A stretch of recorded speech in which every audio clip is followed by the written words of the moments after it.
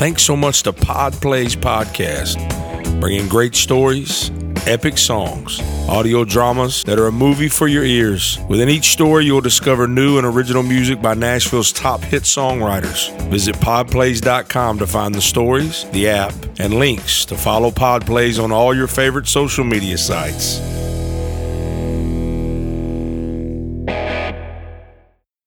Whoa. Well, hold up. Wait a minute. Now. Pause. Homie, don't play that. Man. Yeah. This is the Marty Ray Project Chats, and I'm Marty Ray, one of the hosts of this podcast. You might know me from a beard video, a prank call, a rap song turned acoustic cover, or hopefully one of my original albums. And I'm Chris Wallen. You might know me from... Where would they know me from again? You might know Chris from number one hit songs like Don't Blink by Kenny Chesney and Something to Be Proud Of by Montgomery Gentry. Whether you know either one of us or not, I bet you're going to have fun here. Welcome to the project. Download, subscribe, and rate, whether you love it or not. Sound supplied by Rodecaster Pro. He's led protests against a proposed Tennessee state income tax. Thank you for that, sir. He's the son of a 6-term United States Democrat representative, but he is a conservative. He's a native of Nashville, but the one Andy Griffith always talked about in North Carolina, not the one in Tennessee, the one we're in now. He's an award-winning documentary filmmaker, a book author, and he's won several AIR Awards for Best Radio Talk Show Host. It's the legend, Phil Valentine, my favorite holiday. Thank you so much. The legend. I love that. The legend.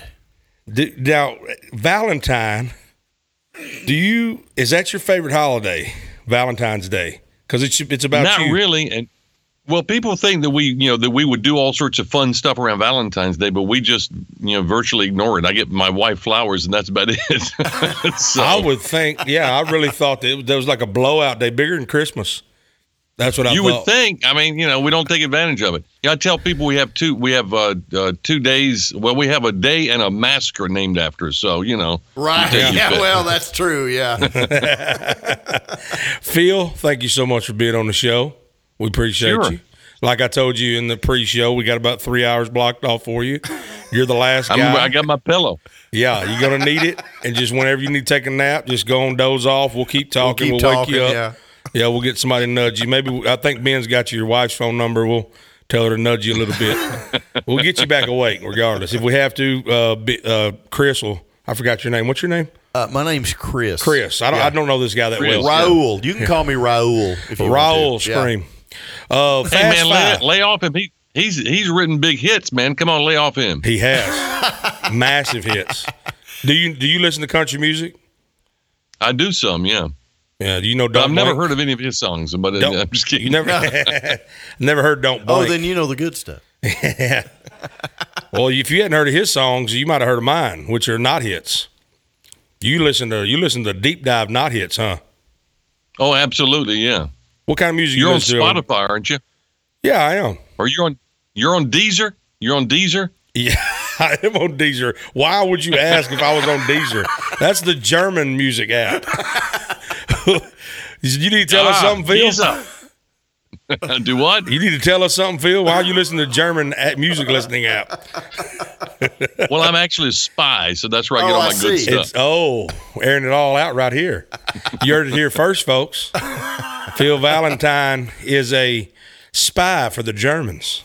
Okay. A German spy, that's right. You don't find those anymore, I'm just trying to bring it back. It's sort of a retro thing. Yeah, you don't find them. They're good at hiding. I heard German spies were the best built, though. Yeah. They really are. Yeah. I know. I've looked at a couple. I looked at a couple, and they look real good. They're Russian spies and German spies. And Russian spies and Chinese spies, but there aren't any German spies. It's sort of gone out of vogue. I don't know why. We're trying to bring it back. Yeah, and you're doing a good job. I think Valentine is a German name, ain't it? What is Valentine? Yeah, that's it. Yeah. All right, here we go. Fast Five. Tell me 3 things. Fast Five. Lay it on. Tell me 3 things you remember from kindergarten. I remember that I cut my hair because I'd seen one of my older brothers cut his own hair, and I watched him down the hallway when he's in the bathroom. So I got up and stood on a stool, and he was right out of my hair. And my mother was furious with me, so I had to wear a cowboy hat to kindergarten for about 2 weeks. Wow. I remember that. Man. You was a straight cowboy. Did you have boots? Exactly. But then she ended up just getting my head almost shaved, so, just a buzz cut, just to go along with what I'd done. So. And now look at your hair. Flawless. So 3 things I remember from kindergarten? 3 things. 3 things. I remember it was at a church. This is before we had K through 12, so you had kindergarten actually at a church. You didn't have it actually in school.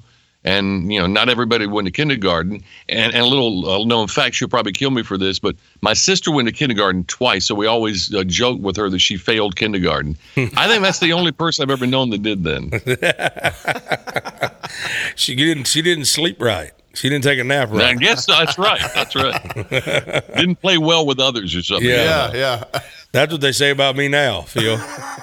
We might be related. Your sister and I might be related. Not you and I, but your sister Could and be. I. Yeah. If you could time travel, where would you go? We talking about in the past or the future? Where do you want to go, Phil? It's up to you. I would go back to before the big pandemic, right? Yeah. And then I would buy all the stocks that I should have bought before the pandemic. Yeah. I know, right? Every medical PPE Oh yeah, all the stock stuff you we could should have get. known, man. We would all be going back making PPE equipment. That's exactly right. I don't want to go back far. I just want to go back far enough to make money. Yeah. Well, I mean, you're already rich. So how rich you got to be, Phil? Oh, yeah. Yeah, Golly. you can tell how rich I am. I've got a studio and a walk-in closet. That's how rich I am. But you have it acoustically treated, Phil. Okay? I can see that's an acoustic panel. But So, you ain't fooling nobody. You ain't fooling nobody. That's your little nook That'll run a good $65, $75 right there. Yeah.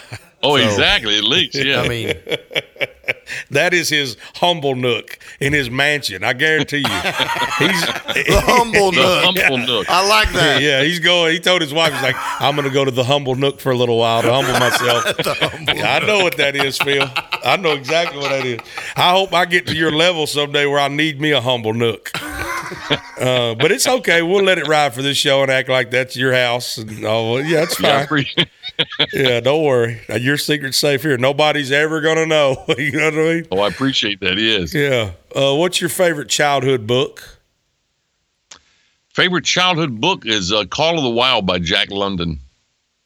Is that a childhood book? I read it in 6th grade, so that was, Really? I guess that's childhood. Yeah, I was hoping you'd say Dr. Seuss. Trying to get us banned, man? Golly, you can't say that. I was That's hoping right. to The get Mulberry canceled. Street thing, that was my favorite. Yeah. I was hoping to get canceled because it seems like when you get canceled, your ratings shoot through the roof. That's true. That's when you get huge. Yeah. At first I was thinking, man, you're going to get us demonetized, but we ain't monetized. We don't make no money. We work for free. Yeah, so ain't we losing can't a dime. demonetize us. Oh, our sponsors are going to leave. Oh, wait, we don't Oh, have yeah, any. we don't have any sponsors. That's right. That's right. We're not rich like Phil. What's your favorite smell? Gunpowder. Ooh, Oh, I like wow. that. Okay. Nice. A little scary and mysterious. Yeah. And mysterious. Yeah. All at the same time. He could just have barrels of gunpowder around it, but he also could shoot a lot. Gunpowder in the basement. I am in a cabin, so, you never can tell what's going Oh, on. I know. now the secret's coming out. See? Listen to him. A cabin. Who has a cabin? That's his cabin. That means that's not his People official who love house. gunpowder. Yeah. Can you show us a barrel of gunpowder right now? Not a barrel, but I can show you half a barrel because I've already used half of it. Look at you. Are you making your own bullets and all that kind of stuff? No, I wish I were. I'm not that good, so no. When you look I have at to me, buy bullets like everybody else, and that stinks. when you look at me, do you think I make my own bullets? Oh, absolutely. Right. That's a lie. I don't. See, it's the beard. It's the stereotype. Yeah. you know? Oh, yeah. I know. I'm actually I wish that I could make my own guns and bullets and stuff like that. Half That'd the be stuff so they cool think to you should know. be doing. Yeah, the stuff that we should. I also wish I could farm like my grandfather and them did. Right. But I know nothing about farming. You know, do you know about farming, Phil? I got a tractor, but that's about all I know. I don't even know how to start it. Son of a gun. My dad used to have a farm-all, and it was a miniature tractor that he had a little garden and everything he did, but he had this. That's called a lawnmower. No, this was about 1953. Okay. It was. Evan said that's called, and he had a little garden that he mowed over. He went over. So it. weird, and grass would just fly out of it. It was when the he funniest would go. thing. I would say, "Daddy, can I go play in the grass?" And he would run it right by me and blow the grass on me. Yeah, it was fun. Everybody seems to have one of those now. One of those mini tractors. It's so weird. Yeah, I see those everywhere now. Those are very popular nowadays. Phil, what kind of mini tractor do you have actually? John Deere? I have a Mahindra. Now, see, there's that German coming out of you again. Yeah, Mahindra, but don't ask me how many horsepower or anything like that. I know it's got a front loader and a bush hog. That's all I know. Right. Oh. Nice. You see, we're starting to get a little information. He's not the best spy. He's not really the best spy. He's telling us a little too much. Yeah. I know exactly where he lives now. Yeah. I know where you're at, Phil. I'll see you for breakfast someday. I appreciate that. Maybe you come bush hog for me. Yeah, you might smell the gunpowder. I know. That's I just remembered something. Just saying. I just remembered something. Wait a minute. Hold up now. I'm gonna be like, feels close. Smell gunpowder, and I'm too close. And I go the other way. Cake or pie?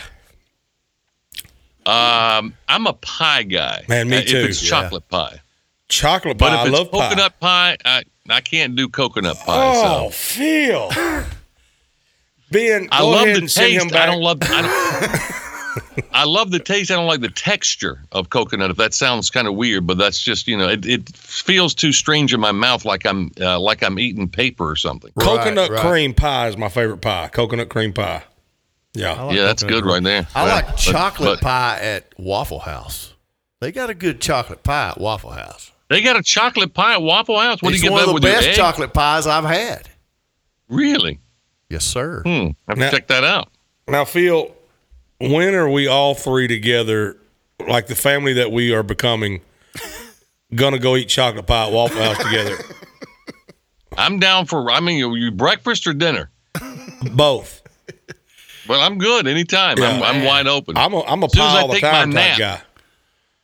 You know what I mean? Right after this 3-hour thing is over, we can go to Waffle House. Yeah. It will be open. That's the only thing that will be open when we're done with this interview, Phil. So we won't have a choice. Okay. Now, I just want to start this whole interview off by saying my dream growing up was to have a talk show, a radio talk show, just like you have. Wow. So I want to You aim low. I aimed real low. But I want to ask you something. What is it like living my dream? It's pretty cool because a lot of or whatever. I just get on the radio and tell everybody what I think, and then I don't have to pay a psychiatrist. So yeah, it's pretty cool. Rub it in. Man, I got to tell you, Phil. Because I listen to talk radio all the time now. So when I get in my Jeep, you are the one that I look for every time.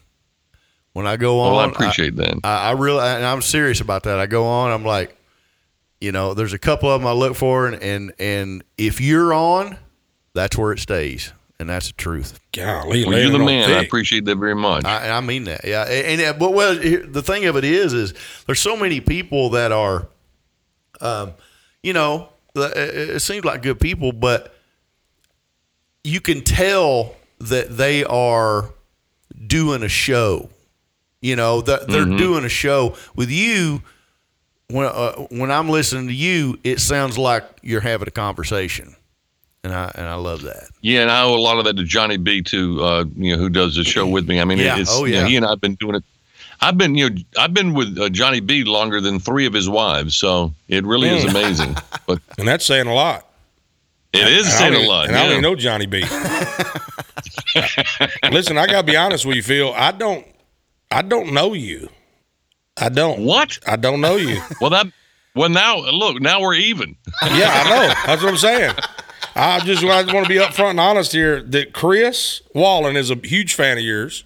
This guy, you forgot him. He's this guy right here. Yeah, the songwriter. Yeah. Yeah, and Ben, the producer. Ben, get a shot of yourself back there.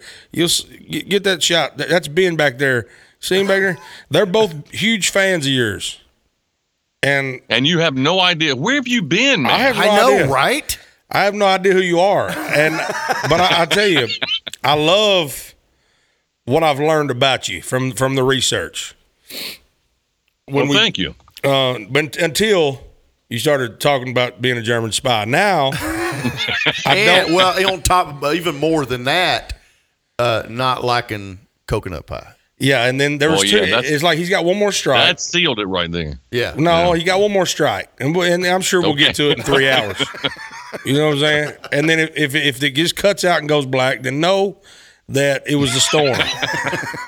The storm cut us off. We didn't just lose connection, did we? Yeah. Just say whoops and say, honey, I'm out of the humble cove. What I call it? Humble Nook. I'm sorry I offended your Humble Nook. That sounds like a sign says Humble Nook. Sounds like a novel. Have you read The Humble Nook? Oh my gosh, it's so good. Let's write that together, you and me. The Humble Nook. If we write that book, can we get you to forward it? Sure, absolutely. I'll forward it on to somebody who'll read it. I already have the front of it. Of all the humble people in the world, I'm the greatest I've ever known. Son of a gun. We got something going on right there, buddy. Hey, man, that's it. We're famous now. Phil, we don't even need you anymore. I don't know if you know that or not, but we got big heads. Yeah. Really? Yeah, we do now. And we owe it all to you. Did you always want to do radio when you was growing up?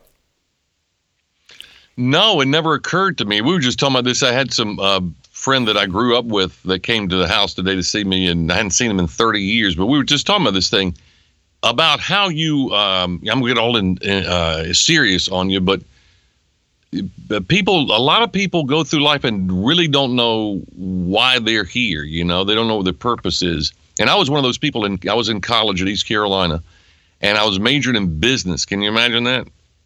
I mean, I'm the worst businessman you've ever seen. I mean, it's unbelievable. And so I was miserable, and I didn't know what I was going to do with my life. And I went and talked to a friend of mine named Steve Brown, who was a couple of years older than me. And he said this to me, and it changed my life. He said, it's as simple as this. He said, you have a deep voice. You ought to get in the radio. Huh. And I'd never thought about it before. That was it. And so that one little bit of advice changed the trajectory of my entire life. And I tell you, every time I see him, I said, you just don't understand what you've done for me. But there's so many people that are wandering around now. I mean, you guys obviously have found what you want to do with your life, but there are just so many people who are going through the motions, and there are a lot of wasted lives out there because people haven't found what they want. So I talk about this on the radio from time to time about those of us who have found it, then we need to be mentors to people who are still looking for it. And, I don't know. I mean, you look at somebody and you say, well, you've got this attribute or you got this attribute. And, I mean, obviously I had a low voice. I'd never thought about it, but it never occurred to me that I could actually be on the radio until he told me. It's not like I didn't know what the radio was. It's not like I didn't listen to radio, that I didn't love the radio, but it just never occurred to me that I could do it. So I think it's important for us to point out people's attributes and help people find their way in this world. Mm. That's my preaching for today. I love that. That's good. That's good stuff right there. Man. That's going in our Humble Nook book. Yeah, that will definitely be in the book. That's in there, and we're going to act like we said it though. Yeah, it'll be a chapter. It'll be a whole chapter about things we've learned about life on our own, completely on our own. Yeah. The things that only us have learned in our lives. Yeah. Yeah, that's exactly what we'll do. We just had Quad City DJs on. I'm sure you know exactly what I'm talking about, Phil. Oh yeah, the Quad City DJs. Yeah. Yeah, I knew you knew them. We just had them on, and they were talking about. You ever heard the song? Whoop, that is. Whoop. Oh yeah. Yeah. So they did that song, and then they took this disc. Record? Was it a record? They took this CD or a record to a DJ to play it. That DJ just so happened to be a guy who wanted to be a rapper too. He stole the song and went and recorded himself. What is it? And is that the guy you see on the commercials? You know, That's him. Yep. They're doing the scoop. There it is. Yep. The guy Cole. Yes, sir. But he gave great advice too. He said he's thankful that he didn't get their album pulled, because they when it got legal, he could have got their album pulled down, but they chose to leave it up, and what it did was it skyrocketed his own album as well. We also got a piece of it. Yeah, and he got a piece of it. That's what I'm saying. Then you sue after it gets big, you know. That's right. Like the Chiffons did with George Harrison, you know. They didn't just sue right out of the gate. They wait 5-10 years for My Sweet Lord to get huge, and then they take his money. Rake all that money in first, and then say, "Hey." That's right. And then tap on their shoulder. Yeah, let's see if I want to sue. Yeah, I want to sue. Thanks. Yeah, I'll take that. You know, I just hope someday I get big enough for people to want to sue me. You know what I'm saying, Chris? Man, it may happen. People always tell me online, and they'll say, listen, don't forget where you came from. And I'll say, I pray for the day that I get the chance and the opportunity to forget where I came from. You know what I'm saying? Because I don't have it yet. It ain't there yet, Chris. Trying to climb above your raisin, ain't you? Way above it, please. No, I had a good raisin. It was my own doings that I need to rise myself above. When you what age did you say you was when your buddy told you, or your uncle, or your nephew 18. or somebody told you? You see how good I listen. I told you I only listen to the end. Yeah, I only listen to the very end. Cut out again. Yeah. I'm saying, what age were you? Yeah, I was 18. 18, and it was your nephew that told you. No, it's just a friend of mine. Okay, and he said you got a deep voice, so. You were really paying attention to this story, weren't you? Right, yeah. Oh, man. He was like just plastered on remember it. I told you I only listened to the last bit?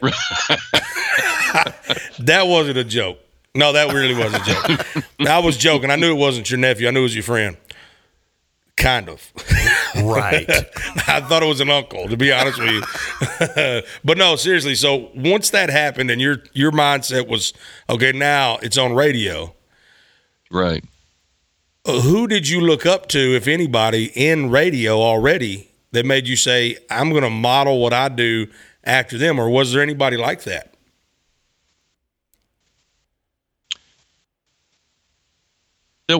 I mean, I was, I didn't think even about doing talk radio at the time, so I was doing music radio. So, I mean, I didn't know that many, there was, I guess, I'm going to wonder if Rick Dees was there. I guess Dick Clark, people like that, it was back in the day. But I guess just the local folks that, I knew on radio, that I would hear on radio, and I'm going, okay, I wonder if I can do that. But, so, I mean, it was a pretty quick turnaround, because that was in February of that year. And so by March, I had dropped out of college and enrolled in a radio school in Charlotte.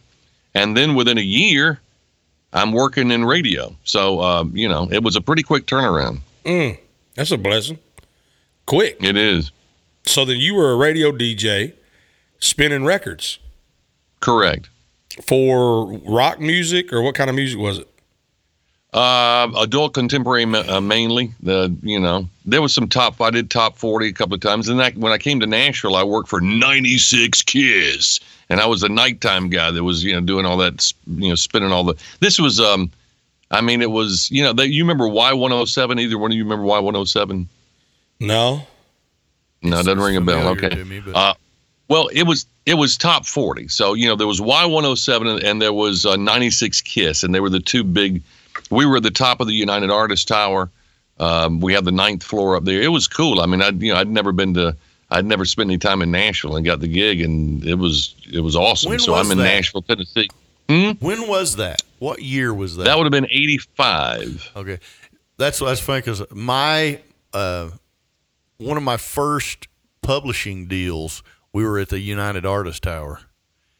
Yeah, there were a lot of publishers over there because I used to see them in the elevators all the time. Oh, They tore that place down. I know. Why would they tear that down? I know. And well, I'd heard there was a fire or something that happened a few years ago, and the wiring was a nightmare, I heard, but I don't know.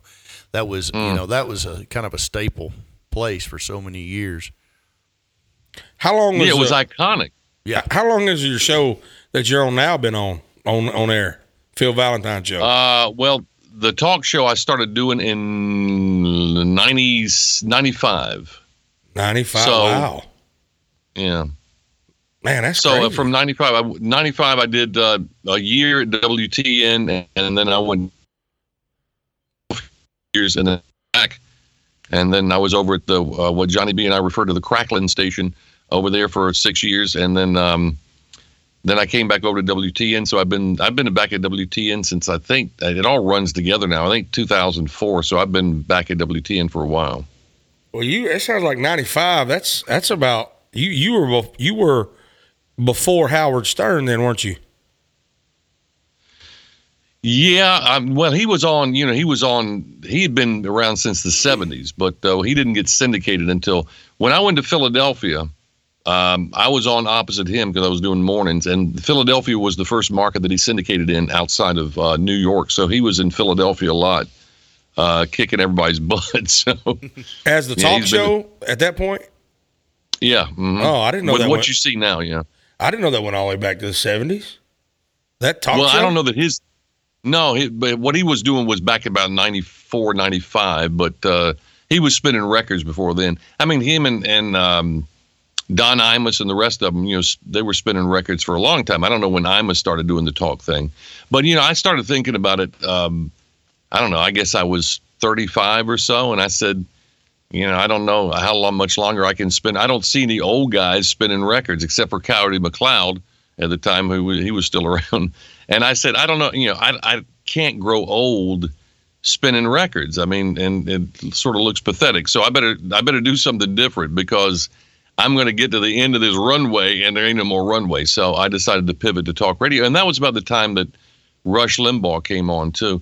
And, he just changed everything for everybody because I didn't realize you could actually have fun doing talk radio. But he was doing the bits and the comedy and the rest of stuff we were doing on music radio. Right. And I said, well, heck, I'm doing that right now. I can just do talk radio.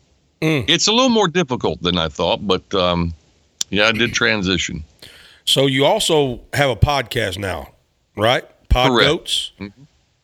The Pod Goats, with my middle son, Campbell. As a matter of fact, we just recorded one today, the one that comes out tomorrow morning. So we stay busy. But it's a history podcast, and he's hilarious, and he comes up with all the research, and we just sit here at this desk, and I just hang on. He throws the stuff out, and I react to it. Nice. Much like I'm doing with you guys. Well, we know your son very well. He's been on our show many times. Has he? No, Phil. I was a poorly delivered joke. Very poorly. Yeah, I'm so sorry. His more poorly than what you even let on. But I appreciate you letting it be known how bad it was, Chris. Yeah, it was rough. Tell him one more time how bad it was delivered. It was really bad. Yeah, Phil, today we've drank poop coffee. You ever heard of poop coffee? As he takes a sip of his coffee. Was it Civet? Civet. It's from some civet. It's an animal called civet. It's the most expensive coffee in the world, and it comes from them eating the bean, the coffee bean, and their body doesn't digest it. They poop it out. It looks like a baby Ruth. They take the beans out, and they make coffee with it, and we drink it. It's poop coffee. That sounds delicious. Oh, yeah. Phil, yeah. I got a little bit left for when we go to Waffle House. Oh, man. It'll go great with chocolate pie. It goes great with chocolate pie. I heard them say that. I bet it would. Why does it sound like it would go perfect with chocolate pie? I don't know. It has something to do with it. No, but you guys are going to ruin chocolate pie for me. Yeah. Yeah. I just want to say that when we drank it, it seemed like I was very caffeinated, right? I'm not really a big coffee drinker, but now I kind of feel like we're coming down. I'm really coming down. Crashing a little bit on you, Phil. That's what we're saying. That's why my joke. I'm just yeah. all I'm trying to do, Phil, is make an excuse for why my joke wasn't as good as it should have been. That's all I'm trying to do. Well, you went a long way for that, didn't you? Yeah, I did. That was the longest way around. But I figured, the more detailed I got with you, the more believable it would be. Now, I got a question for you. You're a terrestrial radio guy. In 2007, I was podcasting before it got any respect, before anybody wanted to do it. Most terrestrial radio guys hated podcasts. Yep. Are you one of those guys? No, I was actually listening back then. It was amazing because I'm listening to something that's when it was on iTunes and things like this. And back in the day, really, yeah, and people don't remember that a lot of people were charging. They were charging like $1 for a frickin' podcast, and I'm going, a lot of them were free, but some of them, you had to pay for. And so I remember listening to several podcasts, and I've still got it on my phone so I can show people, because it shows up the ones I subscribed to in 2007. Yeah. Oh, wow. As far as doing a podcast, that's another thing. It never occurred to me that it could be very similar to radio. I was listening to other people do it, but I didn't, and it wasn't, well, I'll be honest. A lot of people in radio look down their nose at podcasts, right. and some of them still do. But if you understand that it's very similar to what we're doing on the radio, it's just, it's just not broadcast, through an antenna. And once people understand that, I started doing podcasts with Campbell, and then we do Pod Goats Radio now, which is a separate thing. And so now he's, it's sort of flipped. Right. Because he was looking down his nose at radio. He's going, I want to be a podcaster. I said, don't you want to be on the radio? I said, I have no desire to be on the radio. I want to be a podcaster. So it's sort of, it's flipped completely now. We have podcasters that I wouldn't dare do radio. That's beneath me. That's crazy, ain't it? Because the only reason I even wanted to do podcasts was because I wanted to do what you do, and that was harder to get into. I could start a podcast by myself without having any gatekeepers, and I did. And this is what I had to call it so that I could. And I appreciate you. First of all, I want to say I thank you for listening to my show back then. You said you listened to it. I appreciate that. My pleasure. Yeah. You were. I remember you were one of my biggest fans. And one of my only fans, but not the dirty website, Phil. Only fans. It wasn't. I ain't talking about the only fans. You don't have one of those, do you? As a German spy, you don't have one. You never know, now, do you? I don't want to know. I don't want to know, Phil. That would be the third strike, and I would have to go act like the storm pulled us off here. Now, quickly, for me, I'm talking about me, not you. You can take as long as you want. You got 3 hours. I named it was so hard to get guests to come onto a podcast, right?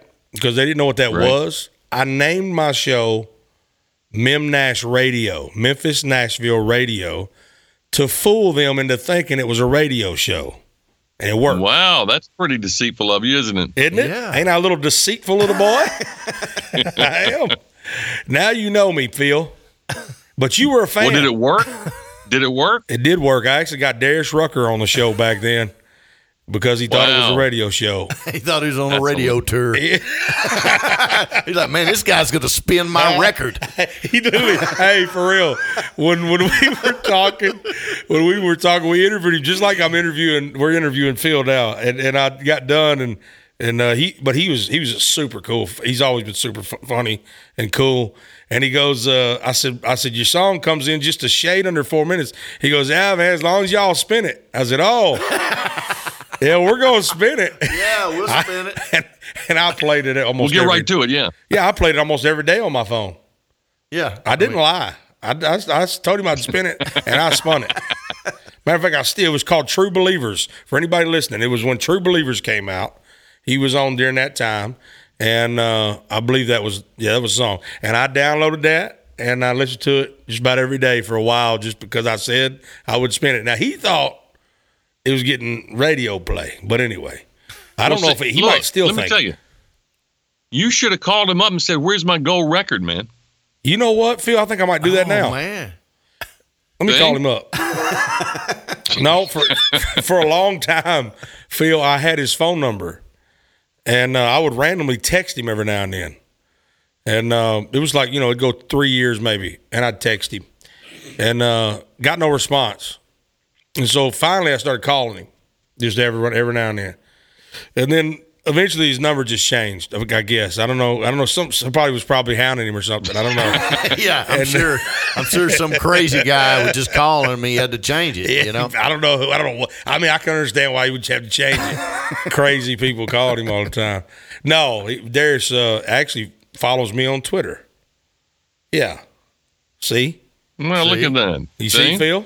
It's come full circle now. Now he needs you. Now he needs me. That's right. I like this guy. Phil, I like you.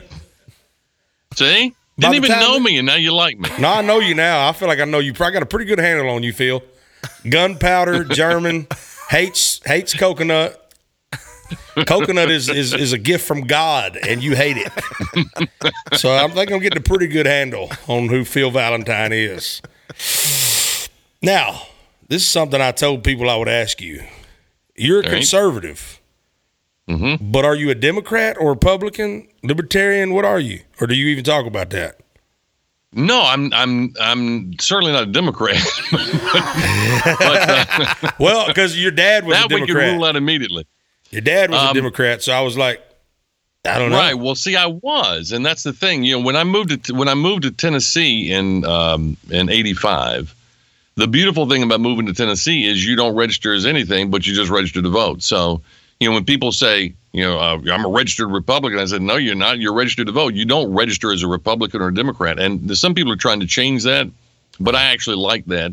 And there have been some times where I actually voted in a Democrat primary because there's no Republican running, like the congressional seat in Nashville when I lived in Nashville. I mean, when you had Bill Boner as the congressman, and then you had Bob Clement after that, and so I looked at that and I'm going, well, there was no Republican, so you vote in the Democrat primary. So I have voted in Democrat primaries, but I would consider myself conservative with a healthy dose of libertarian.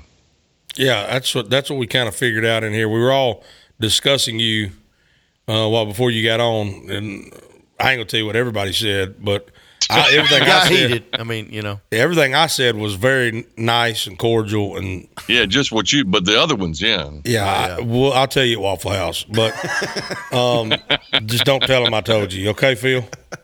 Can I count on you? Because I know you're a spy, but can I count on you? No, it'll be our secret. Yeah. I don't like how you put your hand up like that when you said that. You notice it was my left hand. That means that I'm lying. That's a spy trick. You really started to scare me. Hold on a second. You smell that gunpowder? It's gunpowder. He's closer than we thought. Oh, yeah. Dadgummit. Hey, you remember back when radio stations would brag about how many watts they had? Oh, yeah. Oh, yeah. Do they still do that? I haven't heard it lately. 100,000 screaming watts of power. Yeah, I was hoping you would do that. Oh, yeah. Give me another one. Well, my favorite was the 100,000 watt blowtorch. And I'm going, okay.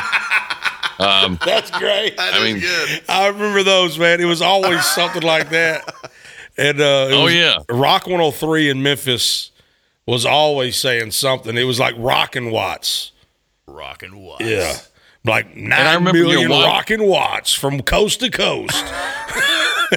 We're heard in Germany. Y107 had one of my favorites, which was Y107. Lock it in and rip the knob off. Oh, yeah. I remember that. That is a good one. I remember that. Rip the knob off. How many knobs had to be replaced? I wonder. Yours did. You ripped yours off, didn't you? I remember getting in your car back then, and all your knobs were gone. I used the knob. I put it on my guitar for a volume button. You had like a potato stuck to it to turn it when you got tired of that. When that radio station channel locks. Yeah, channel locks. Yeah, I remember the people that had to, because we was that. I was that people. You was that people that had to roll the window down with the channel locks. We used to call it a Plachord.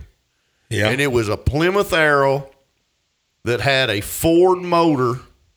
And it had a massive hood scoop on it that said 350, which was a Chevy motor. So it had a Ford motor, Yeah. 350, Yeah. and it was a Plymouth Arrow, and we call it the Plachord, and it had channel locks for the windows. Oh, I was styling, man. Phil, have you ever been that broke? Not quite. No. I knew you was rich. You don't know the struggle, Shoot, Phil. that was an East Tennessee Lamborghini. You were breaking. I was breaking up. I said, I know you are rich, Phil.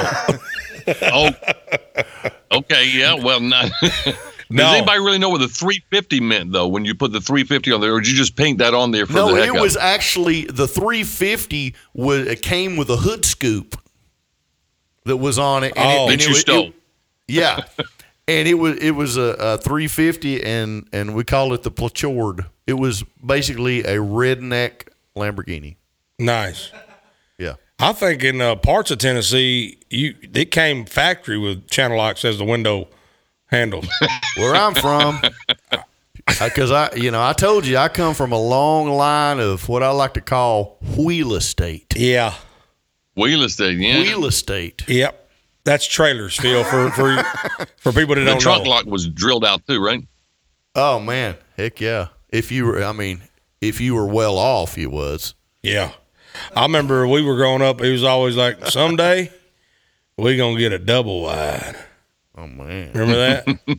Remember those dreams? Move out of this crappy single wide. I know, Yeah. right? Never did get it.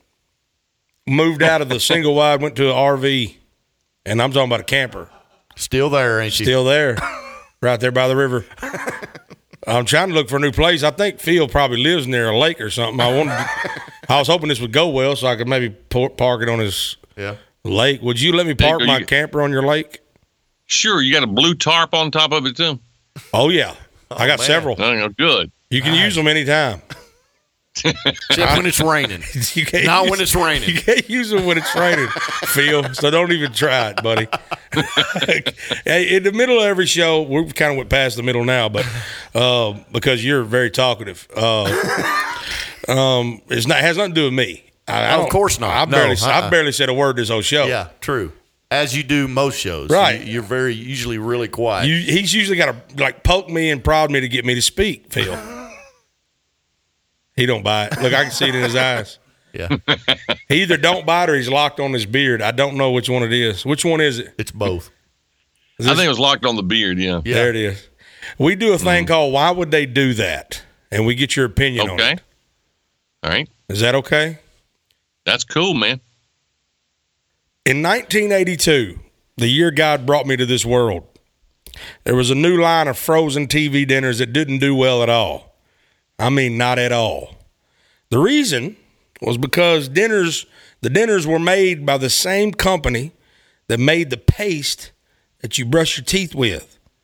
Colgate is who made them. Colgate TV dinners were born and killed faster than a mosquito sucking your neck blood. What do you think about that, Phil? You remember these? Colgate beef lasagnas. Yes, sir. I don't remember that, no. Man. But I figured you could eat it and brush your teeth at the same time. I thought that'd be cool. It actually looks like if you Ben, why did you take that away? Ben, why can't you do your job properly? This is a professional radio guy, Ben. See, the mints on top are for flossing. Yeah, they're letting you know it's peppermint, and then you see the little white things. That's actually toothpaste. That's not ricotta. That's not cheese.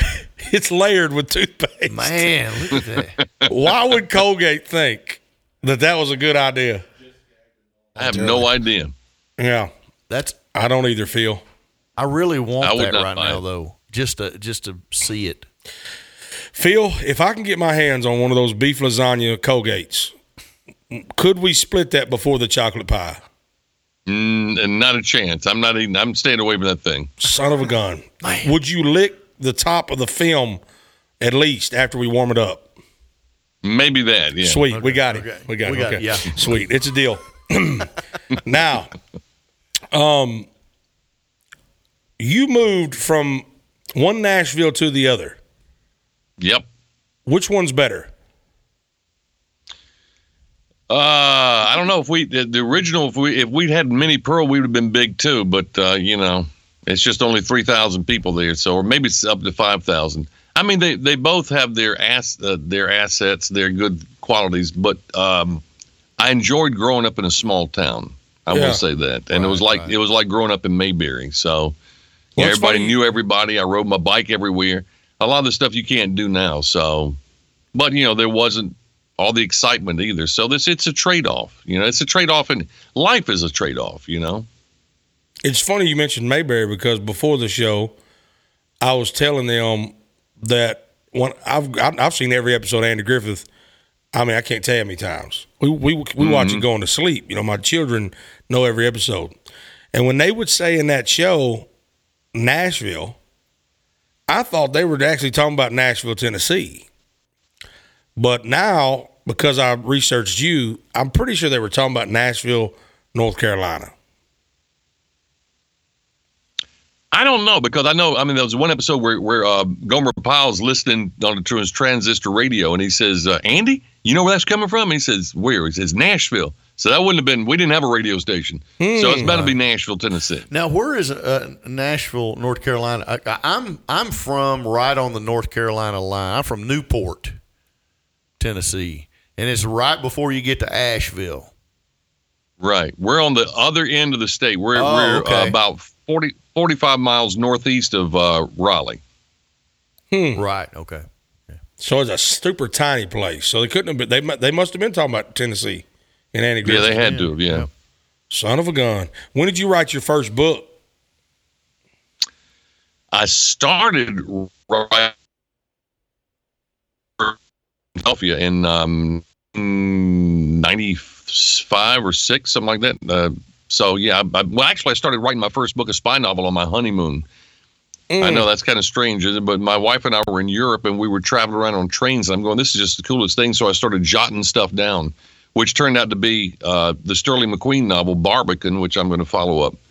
But, yeah, to actually get it published, I tried to get a book published when I was in Philadelphia. And this is another thing that kids need to understand. You got to have a lot of lines in the water before something bites. Right. So I wrote a book that turned out to be The God Players, which I won't get into all the details of it now. But I was shopping that around, and one of the places I sent it to book publishing houses and literary agents and everything else. And I got one literary agent in New York that was interested in it. And she said, I read your book, but it doesn't have any S words or F words in it.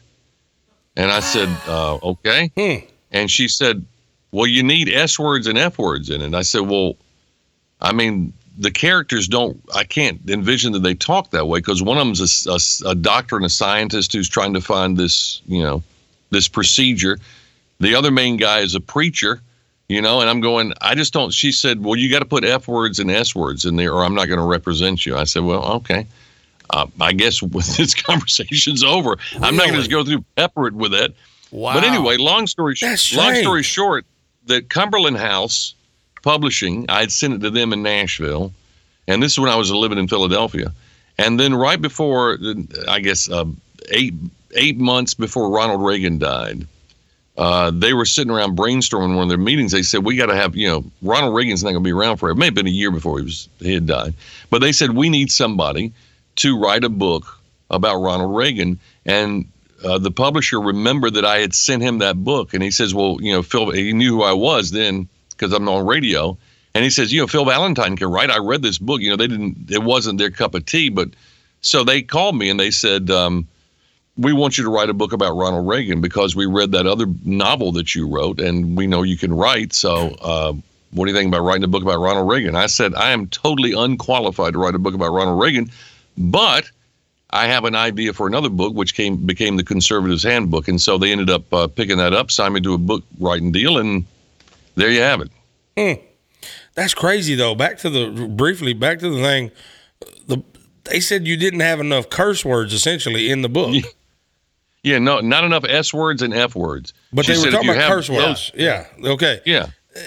What the heck? This is a family show, so I won't tell you. Obviously, yeah. But she says, if those aren't in there, I can't represent you as a literary agent. And I said, that's really odd. She said, I love the book, but it doesn't have any of those words in it. And unless it has those words in it, it won't sell. What? And I said, have you ever heard of John? I said, have you ever heard of John Grisham? He sold it. He doesn't have those in his book. She said, well, that's an anomaly. That's an exception. I said, it's not really an exception. I'm not opposed to putting some of those words in there, but they got to fit the character. You don't just throw them in there. I mean, the preacher went, the preacher leans back and goes, "Oh, what it doesn't sound right for a preacher to say that." So. Well, you don't know the preachers unless he's, I know, of course, but, by himself. I should introduce you to some of the preachers I know, but and then maybe your book will get made. No, but I think it's so crazy that somebody would say that. That's blowing my mind a little bit. My daughter's a writer. She's writing 2 books right now, and she's only 15. And wow. So if somebody told her that in a publishing place, I'd probably go in there and punch them, Phil, just to be honest with you. You got my back? Well, that's the thing. You either like the book or you don't. I mean, it's not like, I like it, but it's got to have, That's so weird. Right. It's like people that read our books like to hear the S word and the F word. They don't read nothing. If it don't have it, how do they know it don't have it in there until they've read it? Exactly. Yeah. They get there and go, F, it didn't have any word, They read so the whole book. And if they're disappointed, who cares? They already bought the book. Exactly. The funny part is the whole book, they're reading the whole book like, man, I love this book. I can't put it down. I hope it has an F word at the end. It better have an F word at the end. It better have it. He better say S and F at the end, just the very end. And he don't do it. He goes, well, I just told her to put on the cover best effing book you've ever read, and then yeah. And yeah. Well, S, best effing book you've ever read. Oh boy. Well, that's good. Did that book ever get done? Did it ever get finished? I mean, as far as published? Yeah, it became The God Players. And you changed the name of it. Okay. Yeah, it's called The God Players, and that was the first novel that I did. I did The Conservator's Handbook, which is nonfiction, and then I did the God Players. And then I followed that up with a book called The First Face of Janus, which is, these are 2 a little involved to get into. And then Barbican, which is the spy novel that I actually started on my honeymoon, just jotting stuff down. And so, these things take time to finish. So I pull these things out after a while. I go, okay, I'd forgotten I was going to do this. And so I finished that and published that too. So I'm looking to follow up 2 of those books this year, hopefully. Man, I have such respect for book writers. I've actually started a children's book about piracy, about online piracy of music, and it's interesting that you go through there, and I'm easily lost.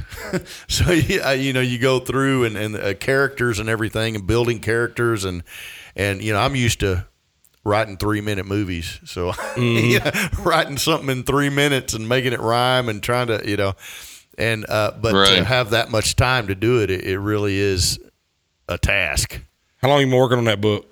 I've been working on it a while. I had have time to mess with it here in the last years. What do you think? How many years? 3. 3 years. Yep. 3 years, Phil. Yep. Your book, Tax Revolt. Your book, Tax Revolt. This is a great title. This makes me want to read the book. Tax Revolt: The Revolt Against an Overbearing, Bloated, Arrogant, and Abusive Government. That sounds just like a book I would love. Yep. Well, you ought to get it, man. It's still out there. I'd forgotten I'd wrote that one, so I'm glad you brought that up. Let me tell you something. I got one question for you. Are there any F's or S's in it? No, there are no F's or S's. Well, then I'm out. You can't read that. It sounded good. It's unreadable. Nah, you can't read something like that. No, it's unreadable. That's unacceptable. You would think he would know by now. Like, how long does it take you to learn your lesson, Phil? You know what I'm saying? Here's a man that you can't tell nothing to. You know what I'm saying? Do you get hate mail, death threats, stuff like that? Does that happen at all to you? Oh, yeah. You do? Oh, yeah. Like death You threats. haven't listened, so you don't know. You just listen one time, you can figure out why. No, I mean, look, they're crazy. Well, let me tell you how crazy it is. You remember the Nashville bomber on Christmas Day? Mm-hmm. My daughter's writing a thesis about him. Yep. Okay. As soon as I found out what his name was, I searched my email to see if he'd been emailing me, because that's the kind of people. That's the kind of people he hadn't, but I went, okay, yeah, he probably if he did this for political reasons, which they don't think he did now, But if he did it for political reasons, whether he's a conservative or whether he's a liberal, and he's in Nashville, he probably tried to contact me at some point, So that's, right. I mean, those types of people are they contact me all the time. I mean, I get people who are suicidal. I get people who are homicidal. I get people, so, and I get, the occasional threat against me, but that doesn't happen very often. And I get veiled threats like, when you're not watching and that kind of stuff. But, you don't take those people seriously. It's the ones that don't say anything you have to you're worried about, Yeah. The dogs that don't bark. I've had one death threat in my whole life of an online situation. And I don't know how you could do it because it made me so angry that I was trying to figure out where this dude lived. I was like, where do you live? Where do you live? And he wouldn't tell me where he lived, but he just said something. And I was like, where do you live? Yeah. You want to kill me? I'll make it easy. You know what I'm saying? Right. Because if he was really a killer, I'd rather try to get him first or he not be around my family. You know what I mean? Right. Either I get him first or he don't come around my family. Because these people crazy out here, Phil. I don't know how you deal with it, but you seem like you're kind of numb to it at this point. Well, yeah, and when I first got into talk radio, I'd been in talk radio about a year before I went to Philadelphia. When I went to Philadelphia, there had been 2 radio personalities who had been shot. One of them was a music personality, but the other was a talk show host, and they had killed him, I believe. And so I was a little wary of that. The radio station I worked for, you drove into an underground parking, but it was not closed off. It was like, it was like a big office on stilts. You drove right under the place, and then you just went and pressed the elevator and went up to the studios. I mean, there was no code. Just went directly to it. Yes. Wow. Just went. I mean, you press the elevator, you get on, you come out, you're in the front of the office, and you just walk through and I'm going, you folks got to put some security up here. So a guy with the Nation of Islam sent me a letter. He said, I'm going to kill you. You won't know when it's going to happen or how it's going to happen, but I'm going to kill you. Oh, boy. And I went, okay. Wow. That sounds like a threat. So I took that to the police. And the police were looking at it, and the guy looked, and there were 2 cops. They came over to the radio station. The guy went, these are Philly cops, He said, he's not serious. I said, what do you mean he's not serious? He said, he's got his return address here. I said, well, then go pick him up right now. I know, right? Yeah. And they just handed me the letter back and walked out. So, he never killed me, though, obviously. Did he not kill you? Are you sure? Phil? I'm almost positive. Because gunpowder, that's why. In 2012, you released a film titled An Inconsistent Truth as a rebuttal to Al Gore's An Inconvenient Truth. Now, I've not seen Al Gore's film, nor probably will I ever, but what was yours about and what was his about? What was it like? Because I don't, help me figure out what you're rebutting here. Boy, you really are in the dark, aren't you? I'm so in the dark. I really am. But I want to know. I'm trying to learn. It's global warming. Well, Al Gore's movie was An Inconvenient Truth was about global warming and how we're destroying the earth through CO2, which he thinks is a pollutant and blah, blah, blah, blah. Of course, CO2 is what we exhale with every breath. And so I watched his movie, as boring as it was, and all the things he was saying, and I said, well, that's not true. That's not true. That's not true. And so finally I decided, somebody needs to do a rebuttal to his movie. And so instead of just, in Al Gore's movie, it's just Al Gore. I mean, it's following him, he's talking to different groups and stuff. So I said, I want to go actually interview some scientists. And so I interviewed 4 scientists in there. One of them was one of the lead authors of the IPCC, which Al Gore cites as the gospel, and the 3 other scientists. And these are some of the leading scientists in this field. And I talked to them. They said Al Gore is full of crap, and none of this stuff is true. And the polar bears are not dying off; they're actually thriving. And the sea level's not rising, and all the rest of this stuff that he says. So we put it out, and the pushback was enormous. First of all, we finally found a distributor for the movie theaters. It was in a limited release. But it was released in Nashville, and it ran 5 weeks, and they had the first weekend, they were going to show it in 1 theater out of the Hollywood 27.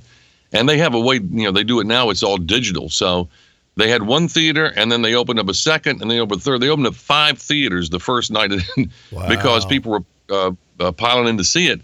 And, we were on in Memphis, we were on in Macon, Georgia, and some of these other, markets like this. But to get distribution, when I wanted to go to Netflix with it, they wouldn't take it. So, but it had done well in the box office, and it had done better than some of the movies that they had on Netflix.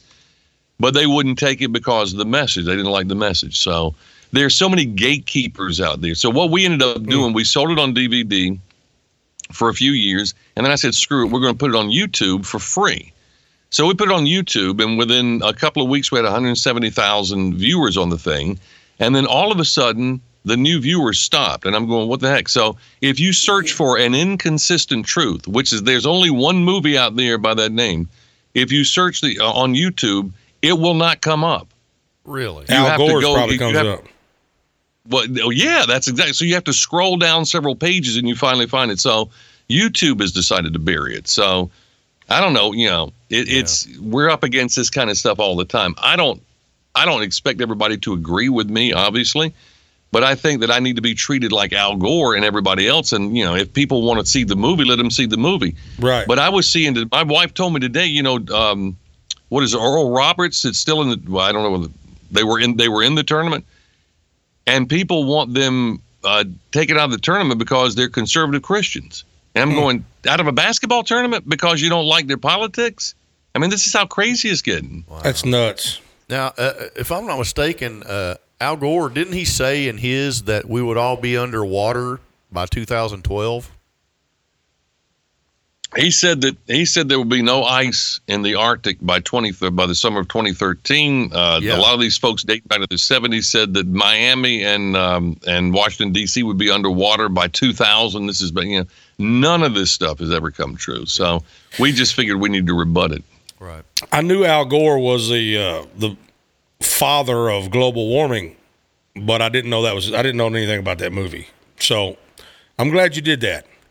Now, few more questions, and we're going to let you go because I know you're sitting there going, golly, they really are going to give you 3 hours. Well, was he serious about that? He's like, they laugh, but they laugh at you, but they really do keep you 3 hours.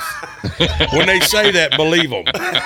They're going to laugh and make it sound like it's a joke. It's not a joke. They will keep you there. You've acted. You acted in a project that was Bret Michaels of Poison. Yeah. His movie, A Letter from Death Row.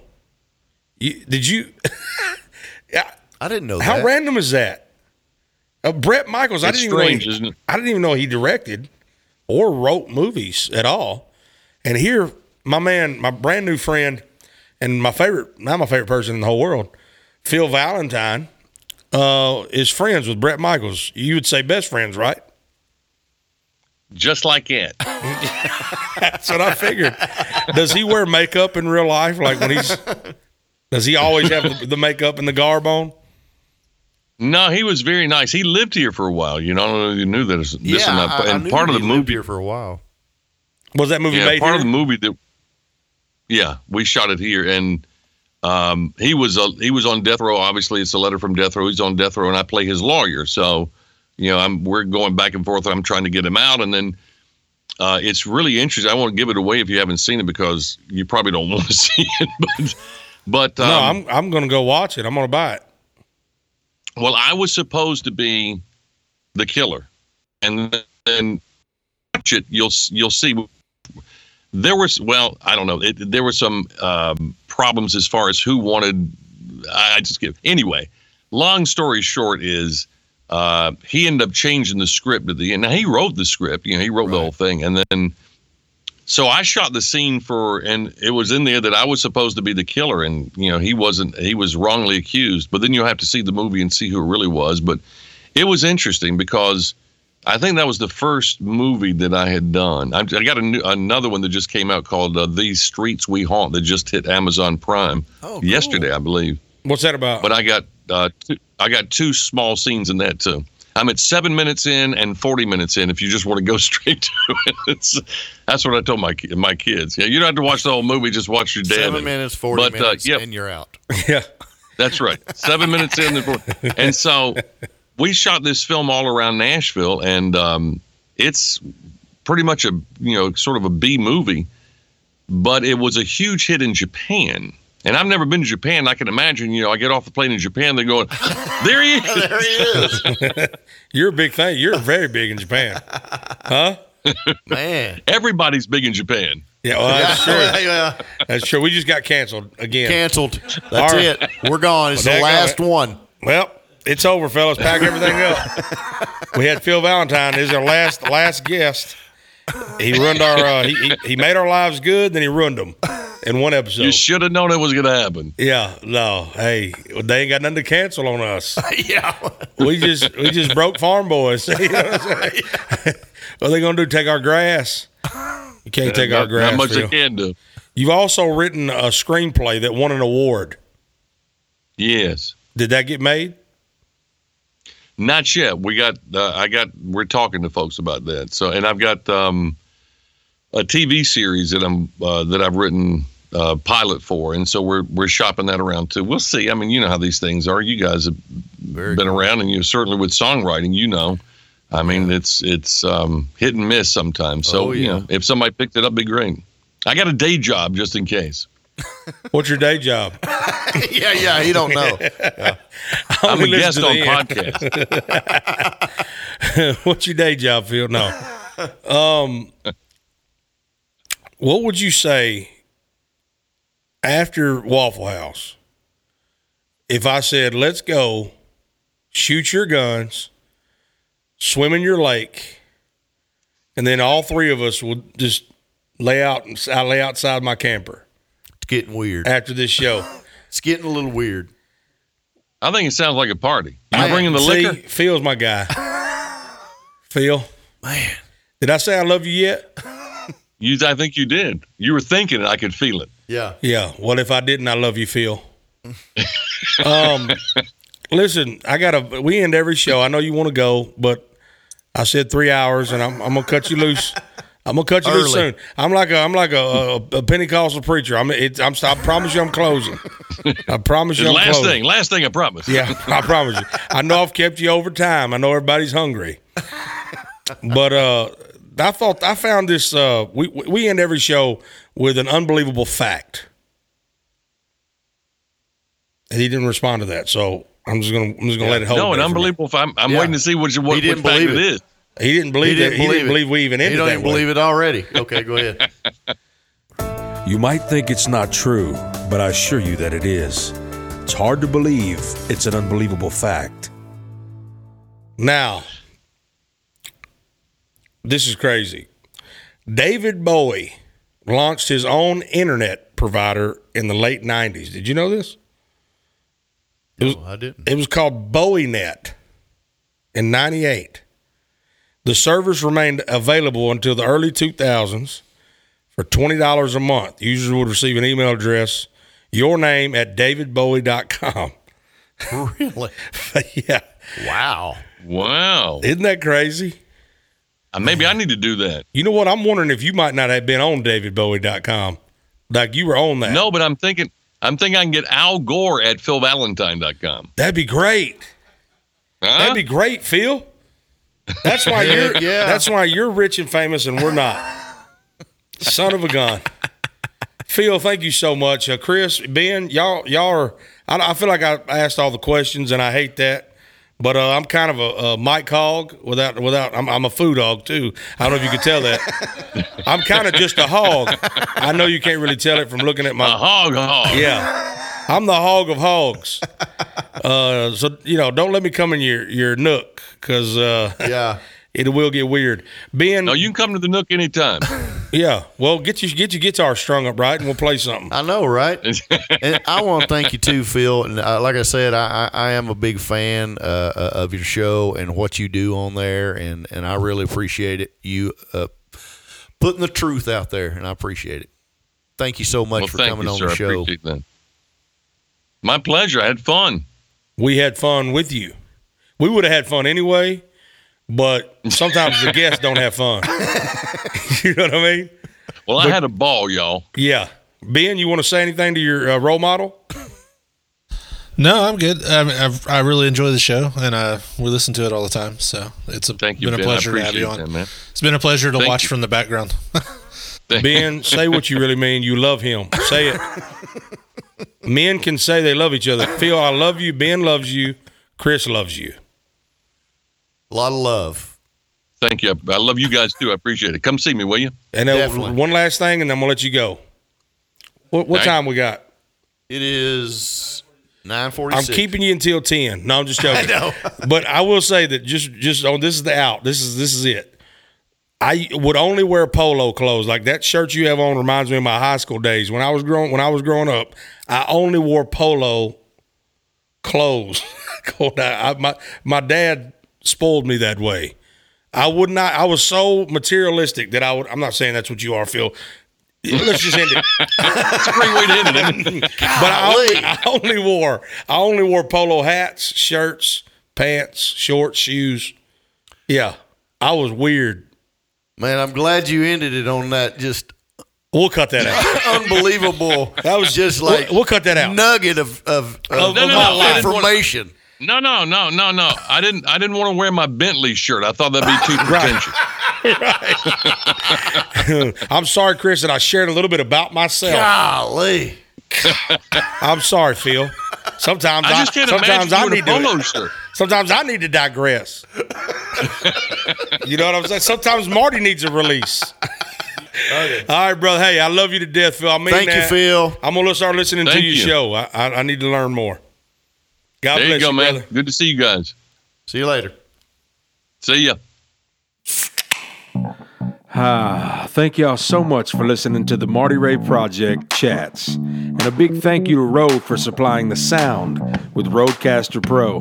Whether you like what you heard or hated what you heard, subscribe and rate us anyway. Let us have it.